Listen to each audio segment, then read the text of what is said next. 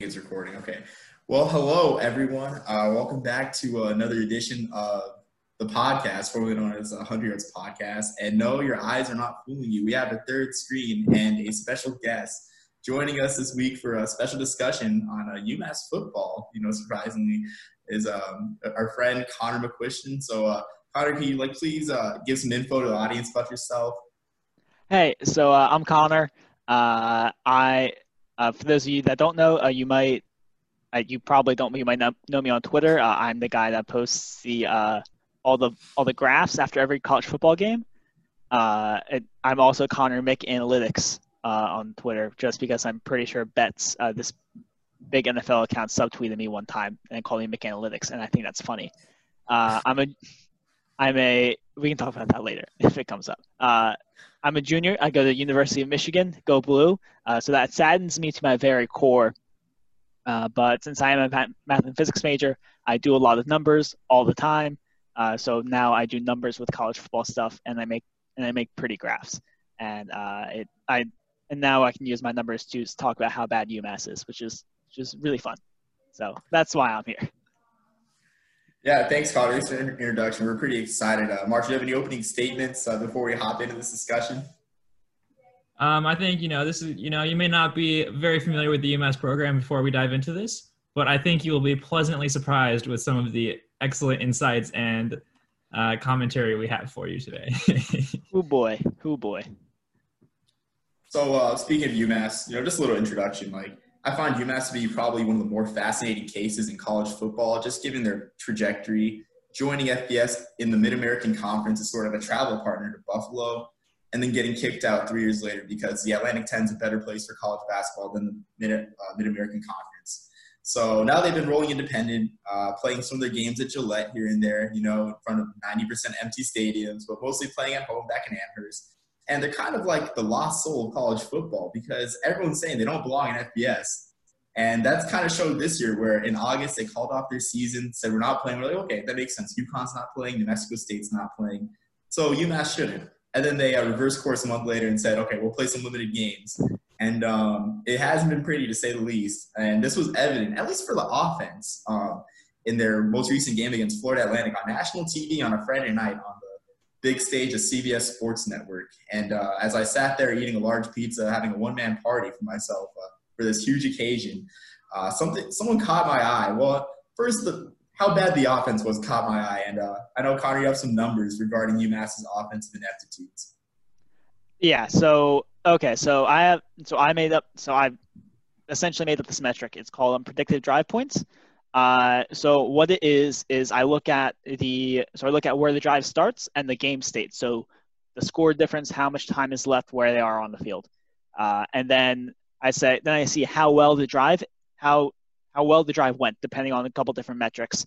And then I predict based on that how many points they're supposed to score. And then for fun, I look at that per drive, and it actually looks to be a pretty good metric for how good an offense or defense is. It lines up pretty well with EPA per play, if you're familiar with that. An average drive across all of college football is 2 points. Across the entirety of college football, the average 3 of out is 0.02 points. UMass's average drive is 0.18 points. So it's barely better than obviously about 0.2 is about 10 times greater than 0.02, but also you're averaging less than the point of drive. It's very bad. It's atrocious. It's not, but the funny thing is it's actually not the worst offense we've seen over the playoff era, because that would go to 2019 Akron. So 2019 Akron, they went 0 for 12, and I don't have their advanced numbers pulled up because I actually don't think I need to. So over their 12 games, they scored 126 points. So they averaged 10 points a game. And of course, that's an average over the course of their schedule. Here's game logs. They got shut out twice. They scored less than 10 points. 1, 2, 3, Like over half of their schedule, they scored less than 10 points. The offense is just abysmal, and UMass is approaching those levels. And now, granted, from like just an institutional perspective of where they are and how they view their football program, they're already at a disadvantage. But like this is putrid when you're barely better than 3 and out on average on your offense. This is why they shouldn't be in the FBS, basically, and it's very funny. Yeah, that's actually hilarious. Oh, go ahead, Marshall. No, I was just, go ahead. I was just saying, like, you already broke 2 rules on our podcast. One, there'll be no Cato Nelson, 2017 MAC East Division champs slander on this podcast. And UMass belongs in FBS as far as I'm concerned. I can't go through another Idaho. It's not going to be good for my mental health. Well, Tom Arth was the head coach of Akron in 2019, so hopefully that I was unaware that I broke those rules. It's all right. We'll forgive you this time. But which brings us all this offensive ineptitude and failures bring us to our point in that game. One player from UMass shined, believe it or not. And no, I don't mean the defense. They gave up 24 points, and unfortunately UMass lost. But one George Georgopolous, their punter, had a breakout game on national TV, and I pull out some of the key stats in that game. He had 10 punts for 41.4 yards average, so 414 yards against FAU. Some of his more notable punts. He had 2 rockets in particular, a 60-yard punt to the FAU 8, which I'll talk about later on, a 54-yard punt from UMass's own 12 to flip field position, a nice coffin corner to the FAU 11 that covered 34 yards, and a 49-yard punt to the FAU 9. So with that 60-yard punt to FAU to the 8, I mean, the UMass defense played stout most of the night, except for the 24 points they gave up. And gave up a three and out. And then the next play on 4th down, a blocked punt out of the end zone. So I think you can give those points to George Georgopolous, meaning the UMass offense has only scored 12 points all year. So George Georgopolous is responsible for 1/6 of UMass's scoring output. What other punter in the country can say that? But going on to his season stats, he also had some notable punts against Marshall. He had a 56-yard punt from the UMass 11 and a 55-yard punt from the UMass 12, again, flipping field position and keeping UMass in a 51-10 game as much as they could be against a nationally ranked Marshall team. On the season, he's got 24 punts for a 41.4-yard average, I believe. I'm messing with the average bit, but it's above it. Actually, I think it's 39 yards. I'll have to verify that. And some of his rankings within the country that I was given by Jared Lee, a member of the analytics community that Connor referred me to. He does punt analytics along with the punt runs on Twitter. And his rankings are as follows. First in punts per game at 8 punts. Second in gross punt yards per game, 309.6 yards. Second in net punt yards per game, 296.3 yards. Third in return percentage, 8.3% of his punts have been returned. Punt returners shake in their boots when they have to field a George Georgopolous kick.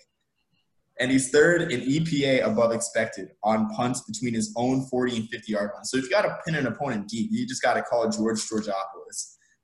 Really a standout year, really a bright spot for this UMass team, which is why I think he's in the running, or should be at least, for the Ray Guy Award. Because, every other punter that's in the country is a formality, to give that punter the award. But Georgopolous, might as well be team MVP with all these stats he's putting up. I want to know your thoughts, guys. Yeah, I think so. It's really, I was looking into it a little bit, and it's kind of a travesty, really. He didn't get it last year, too.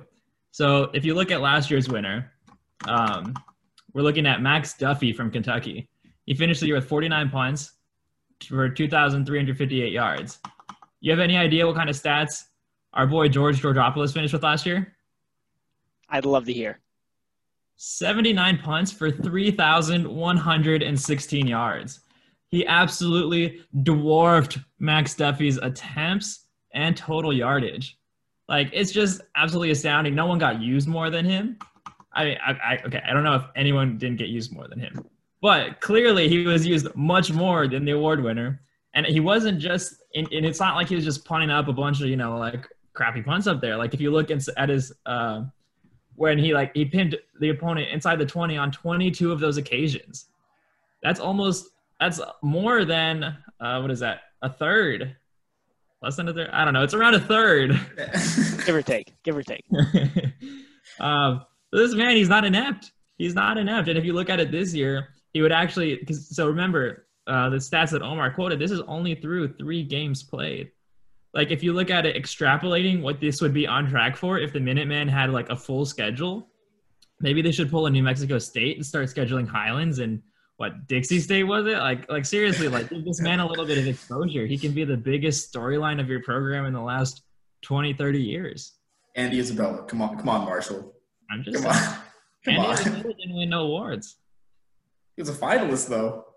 Hey, I'm just saying, I don't know how many punters have more punt yardage than their quarterbacks do passing yardage. And his last name's Georgopolous, which is, frankly, that's all I need to be on the Georgopolous for Heisman train. That's all I need. I mean, you guys summed it up phenomenally. And on UMass should only be attributed 12 points for their offense. That seems a bit rich for my blood. Even with my metrics, look, I can with being able to predict how many points a drive should get, I can then predict how many points a team should score. And by my numbers, UMass only has 5.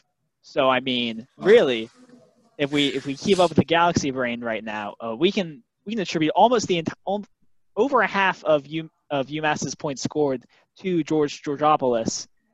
So and I don't know any other punter that's scored 9 points for a team. So if anything, I think he should win the Heisman. Not even the right guy, frankly. name a single player more valuable to their team than Georgopolous is to UMass. I dare you. Yeah. I mean, bringing up more stats. Mute myself for a second. I did what I could. I'm not even close to being as well versed as Connor is, but I did opportunity rates and success rates for UMass's 3 games. So I'm gonna pull it up right now, and I'll just warn you, it's just not pretty. There's just no explosiveness. The UMass offense is so unexplosive. They get passed by airport security. They're just not a bomb threat. And going back to so if you look at their first game, against Georgia Southern, national televised on ESPN2, running the ball, they had 31 carries, only 9 opportunities, so rushes over 5 yards, and 9 successes for an opportunity and success rate of 29%, really low.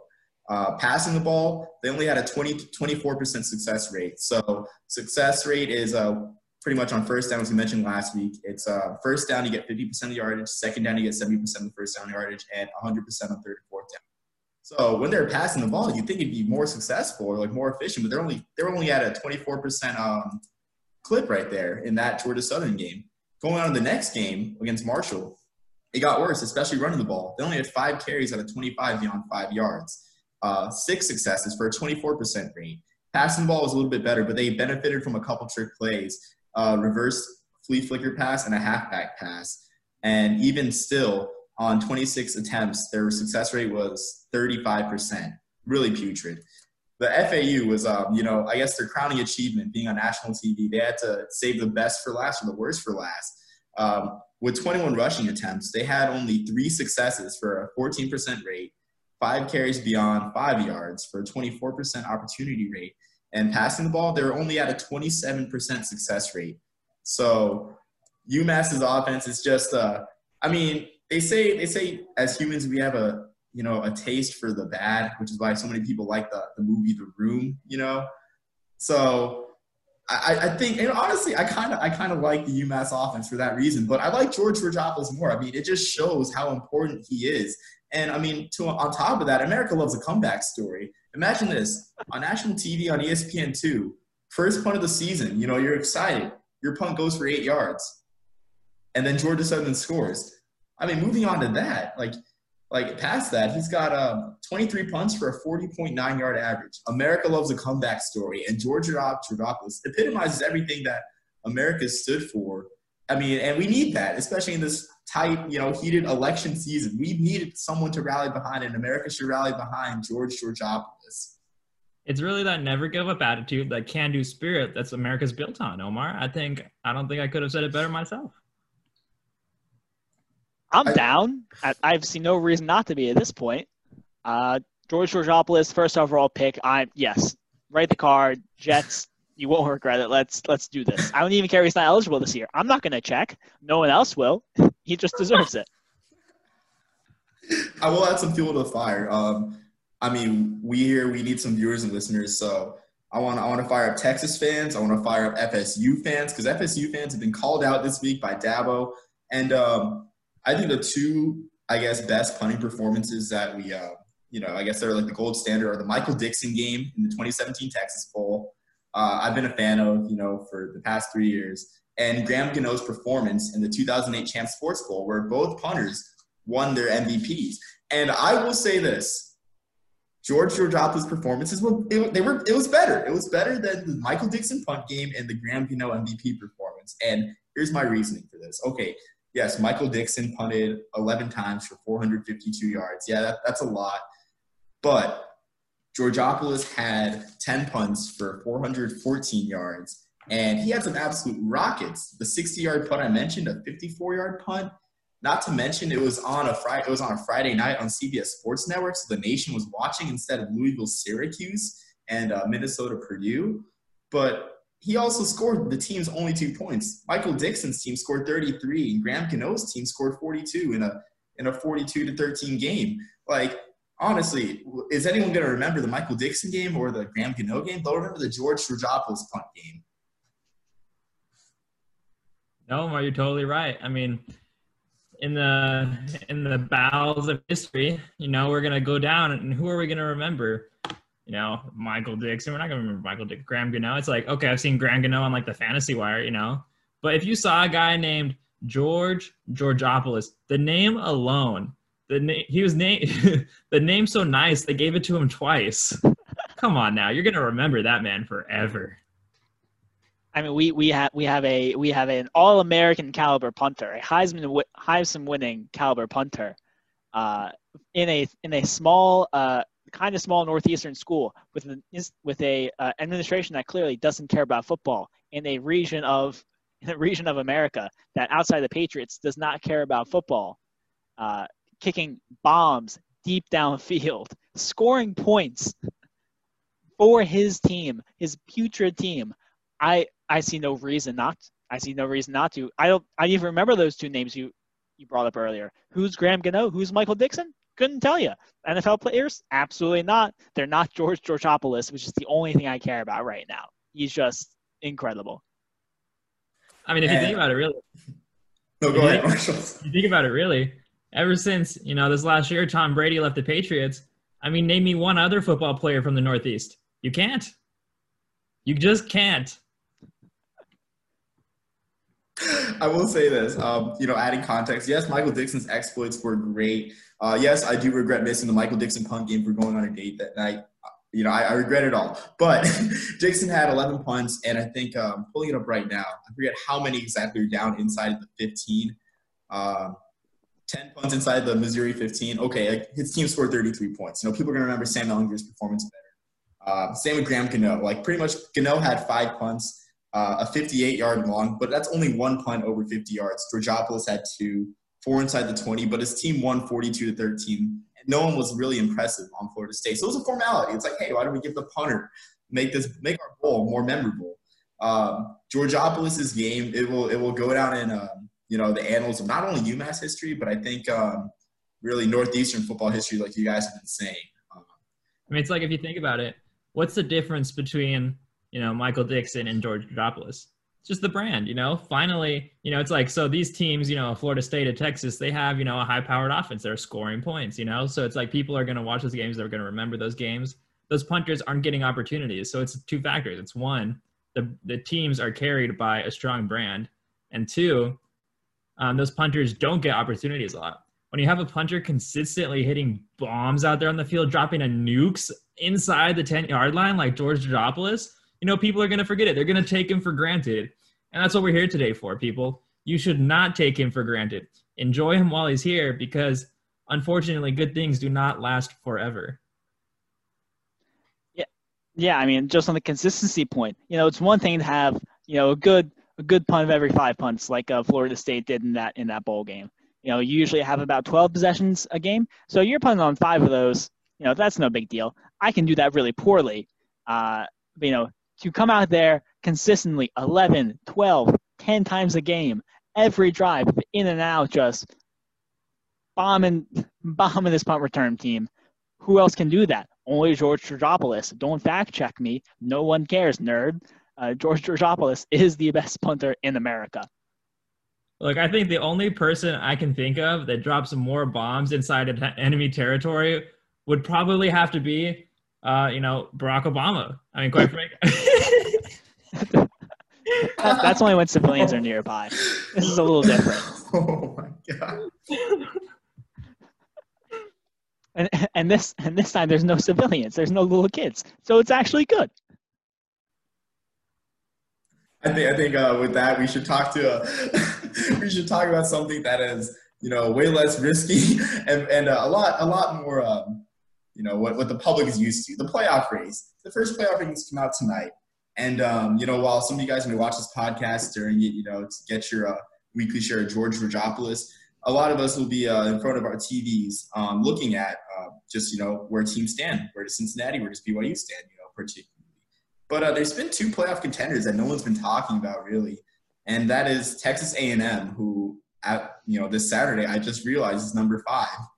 They seem to be the quietest number 5 in the playoff era, and Miami, who is fighting the ACC and might be one of 3 one-loss ACC schools in a very messy situation.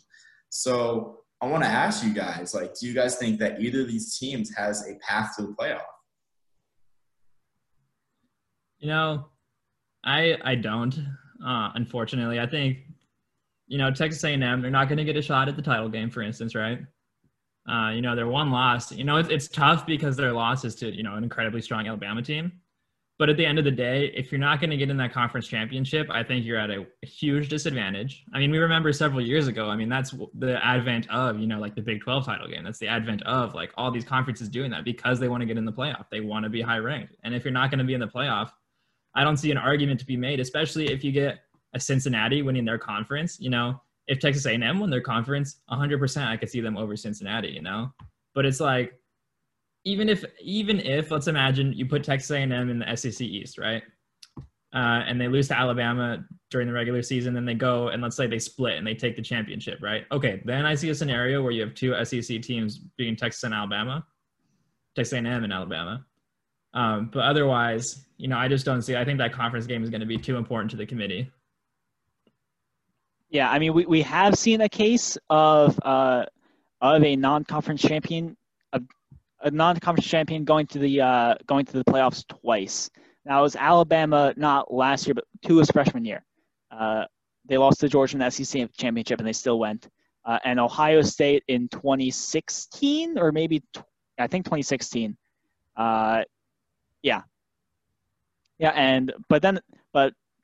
Actually Ohio State didn't even play in the conference championship game because Penn State went.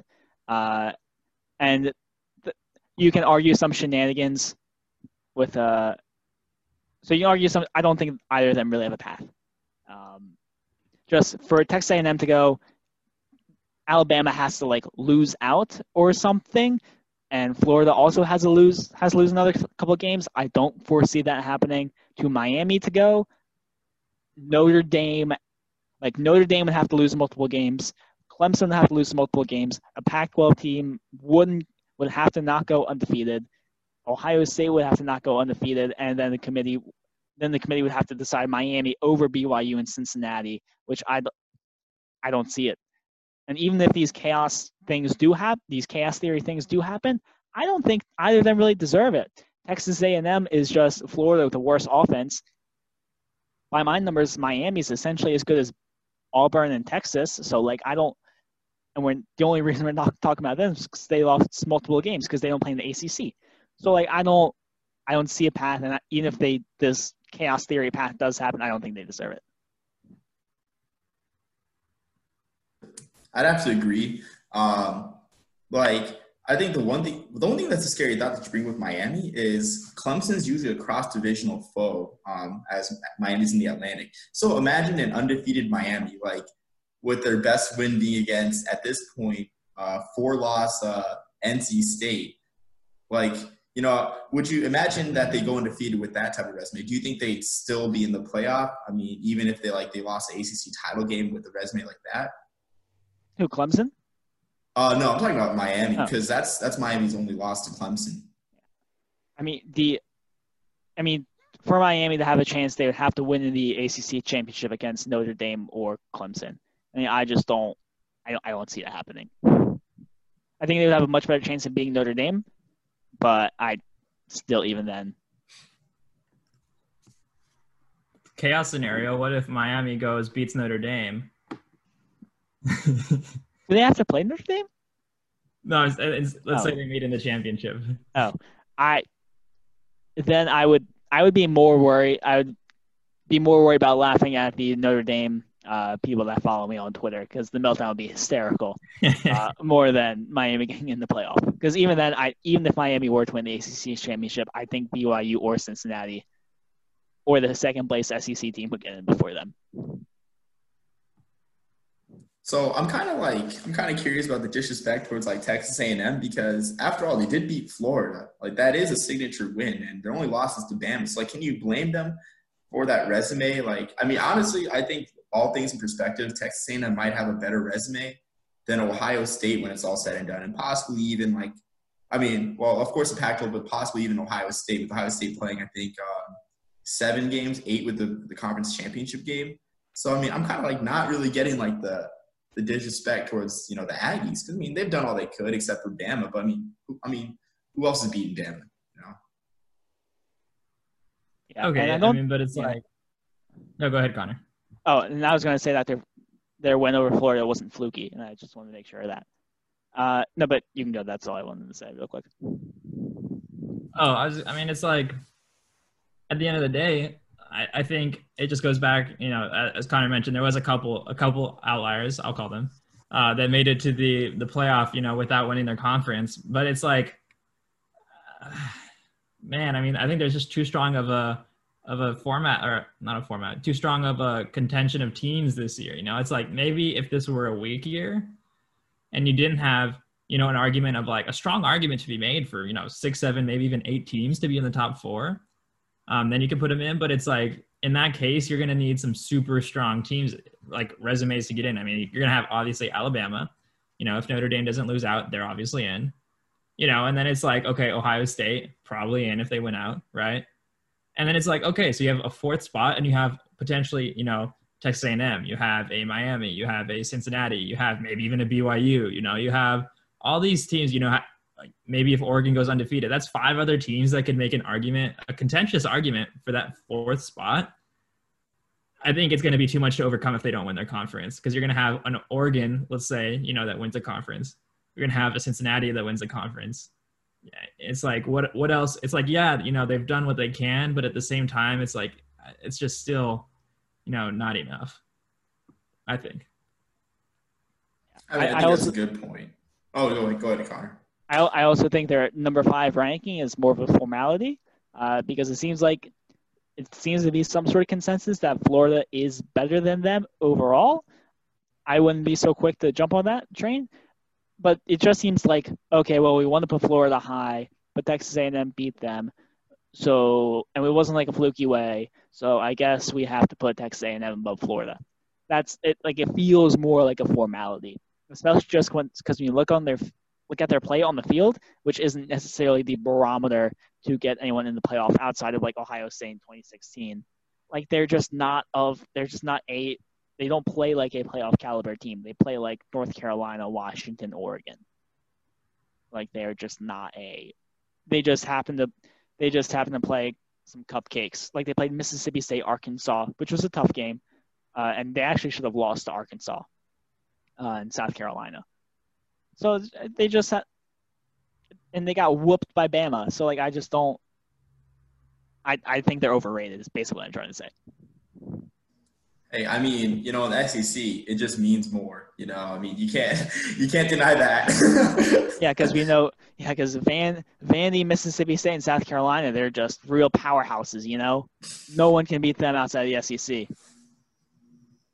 But yeah, I totally agree with your guys' points. I think this is just I mean, I think this is a breath of fresh air, compared to last year's title playoff race when we were literally, watching Utah, Oregon, and then it was really anticlimactic on Saturday once Utah lost, and it's really just the winner of Oklahoma, Baylor. I mean, there's just simply more choices this year, and I think as college football fans, we're all thankful, especially a group of 5 fans like myself. We're thankful for Cincinnati. Hopefully, Cincinnati can break the hump. I mean, especially if you have a team that's played way more games than a lot of Power Fives and they still don't make it, then there's flaws in the system. Like this, 2020 isn't just a pivotal year in terms of elections. It's a pivotal year for the playoff because it'll really show their cards. So it'll be interesting to see where the CFP's mind is at tonight, because that usually is all you need to tell, especially I think 2 years ago when UCF was riding that win streak and they gave them the formality, number 7,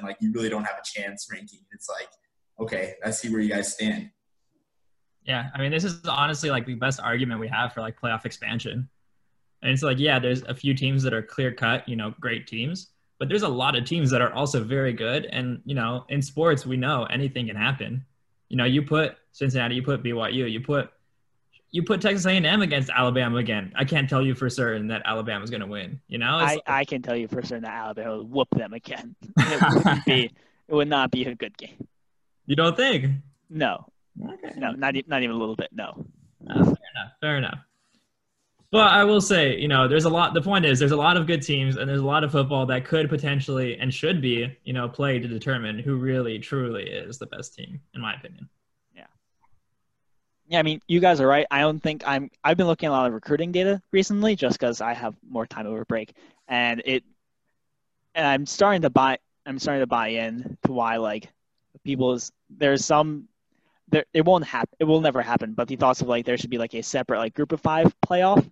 I'm starting to buy into that a little more just because the talent discrepancy is almost insurmountable, and it saddens me to say it, but it's just Alabama recruits on a wholly different level than Cincinnati and BYU, where I don't even know what they could do to really be competitive with them at some point. So I don't know. I think it'd be fun. I'd be all for it. I just don't really see how it happens. My personal thoughts of what's the most likely playoff scenario. I think Bama waxes Florida. The Clemson is going to beat Notre Dame, and then Ohio. They're going to put in Ohio State because they have played assuming that Justin Fields doesn't have the worst game of his career since he was probably 13 again. They'll sneak in at number 3 or number 4. So it'll be Bama, probably Clemson, Ohio State, Notre Dame. That's just my guess. Yeah, I mean, I understand. I guess the talent discrepancy. I mean, some may argue, kind of could be shifting around the other way. I remember, the last couple of years ago, we had the first 5-star recruit to go to a Group of 5 school at Oliver to Houston. I mean, maybe potentially there's some inroads that could be made there. I don't know. I am not optimistic on that front. I think at all, you might get the one-off high 4-star, 5-star type going to the Group of 5 every so often, but I don't foresee it being a consistent thing. Recruiting is remarkably consistent, depressingly consistent. It's really upsetting to think about for a half second that at any given time, there's only 15, 20 schools that really have a legit shot to compete. And then you're just oh wait, USC has a good coach now they're unstoppable again. It's really depressing to think about a little bit, but unless you're in a Power 5 conference, I don't see how you can really approach that. Which I hate to be a downer. I don't like it either, but that just seems to be what it's like. Yeah, something we brought up earlier in earlier editions is the BYU lawsuit that led to BCS busters, and I really feel that's something that could happen this year. And I mean, with valid evidence, especially 2018 UCF. But I mean, I just can't see myself supporting a Group of 5 playoff because that's I mean, what happens if you do have a year, 1984 BYU, when literally everyone loses, and then left standing is, the WAC champion winning the national title against a 6-win team at the Holiday Bowl? I mean, that's what made college football great in those days. It makes it great now. I mean, I just don't think we should ever give up and just throw in the towel for a group of 5 playoff. But that's just the believer in me. And yeah, it's like at that rate, why not just like go to FCS? Yeah, I mean, I'd be for like if you went to 6 and then group of 5, then you had a chance for group of 5 Cinderellas. I'd be down. I just don't think it would happen very often, if ever. But I'd be down. Be a good time for like 6. I have a harder time convincing myself of 8 because if you get to 8, I think you're getting some undeserving teams in the playoff. But 6, I could see 6. I think 6 is a good number as well, considering growing up Massachusetts, one of my favorite conferences, the Big East, rest in peace. That was a 6-power conference, and if anything, I think the American now is better than the post-Miami Big East.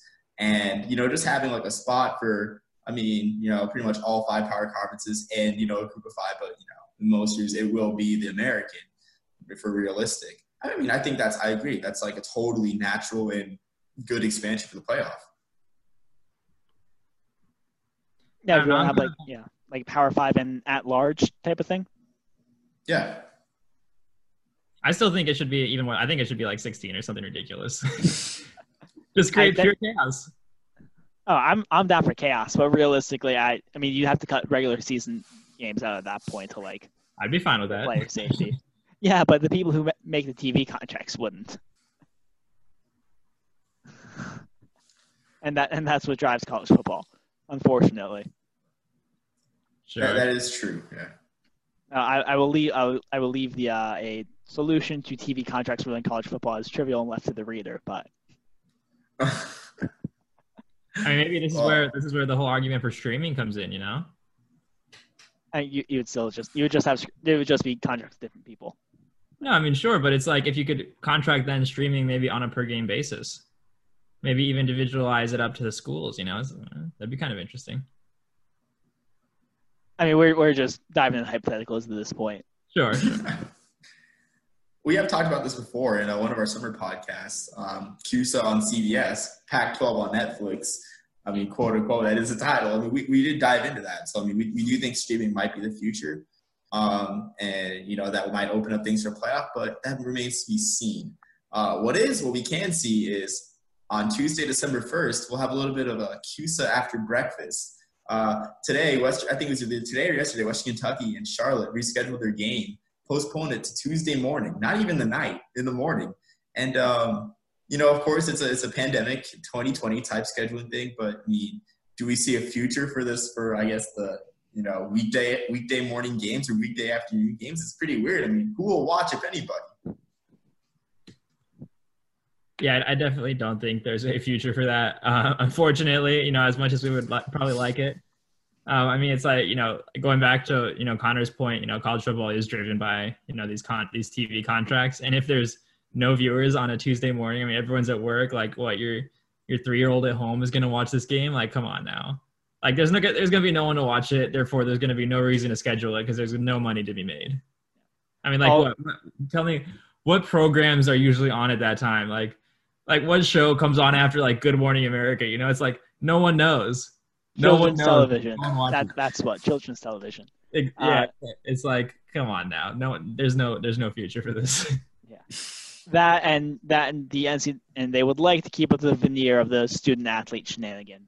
So there's and during a semester there's classes at 10:30. So they won't schedule they won't schedule noon games on a Tuesday. Even if you want to move to a later slot, just because there's classes then. Yeah. So I think this is just we're on break, and there's a pandemic, so no one's got anything to do anyway. So I guess we might as well play on a Tuesday. Tuesday night film action. I hope it never goes away. Oh, amen. I agree. And I will say this, like for me, when I heard the news that on a Tuesday morning I get to see Tyrell Pigrom, another great comeback story, 5th-year senior, 2-0 against Texas. Get to continue his great season with 0 picks and over 200 throws. He's having a quietly good year. Like I got excited, like Tyler Pigrom getting his own TV slot. But I do have to agree with you guys. I have to be realistic, and I guess even then, old people would rather watch Drew Carey on The Price is Right instead of, CUSA football, especially if there's not really many bowl implications in this game. I mean, yeah. That said, we should make this an event. We should make this fantastic. Like, just go all out. Do whatever your normal tailgate is, but times 20 for a Tuesday morning game. I am all for that. I'd say even Jim Nance and Tony Romo on the mic. They're not doing anything. Don't let them prepare. Don't let them prepare. Just let them riff on this CUSA game. On Omar's point, I think Drew Carey out of the woodwork with the Adam Sandler, The Price is Wrong. God, that's such a good movie. Happy Gilmore for the listeners at home that don't get this reference. Adam Sandler had a string of 90s movies that are all terrible, but they're so good. I love all of them. Billy Madison's probably the best, though. Hot take. Yeah, I have to agree, but I just think it's exciting. I mean, CUSA has been desperate in the past for like TV, exposure, whether it be like their short partnership with beIN Sports, an international soccer network, and then them having games on NFL Network as well. This move is perfectly CUSA, but I like it. Yeah, it would be interesting if contracts were to move towards streaming. Then perhaps you could target a demographic that's working, who really just would rather be watching football during the day at their desks. That could be kind of interesting. But Connor made a good point earlier about the student athlete veneer. Yeah.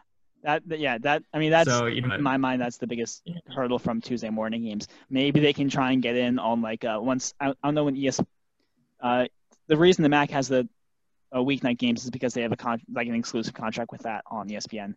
Maybe CUSA can get in on that. So, maybe they have some TV exposure, but it's pretty rough at the moment for CUSA to try and get much of anything going. Yeah, I'd have to agree, but I guess we'll just have to see. I think 10:30 is when my last class in the morning ends. I might have an afternoon class, and I think that's actually a busy day. I have a presentation that day, so I'll have to manage my time right. But again, we'll see. Like I said, Tyrell Pogrom having a nice year for the Hilltoppers. America, tune in. This man is 2-0 against Texas. What was that, Connor? Go Tops. That's their hashtag. Yeah, go Tops. With that, unless you guys have any other thoughts on Pogrom, Georgopolous, or anything, we should be set. I just want to say I think the title for this one should be George Georgopolous. The name's so nice, they gave it to him twice. I think that was it's a good name. That's a great line. Okay. I love it. Yeah. All right. Well, until then, peace, love, and soul, and Georgopolous for the Ray Guy and Heisman Award, folks. First overall pick. I don't care if he's underclassman. Well, we'll see you then. Just remember that. Remember the name.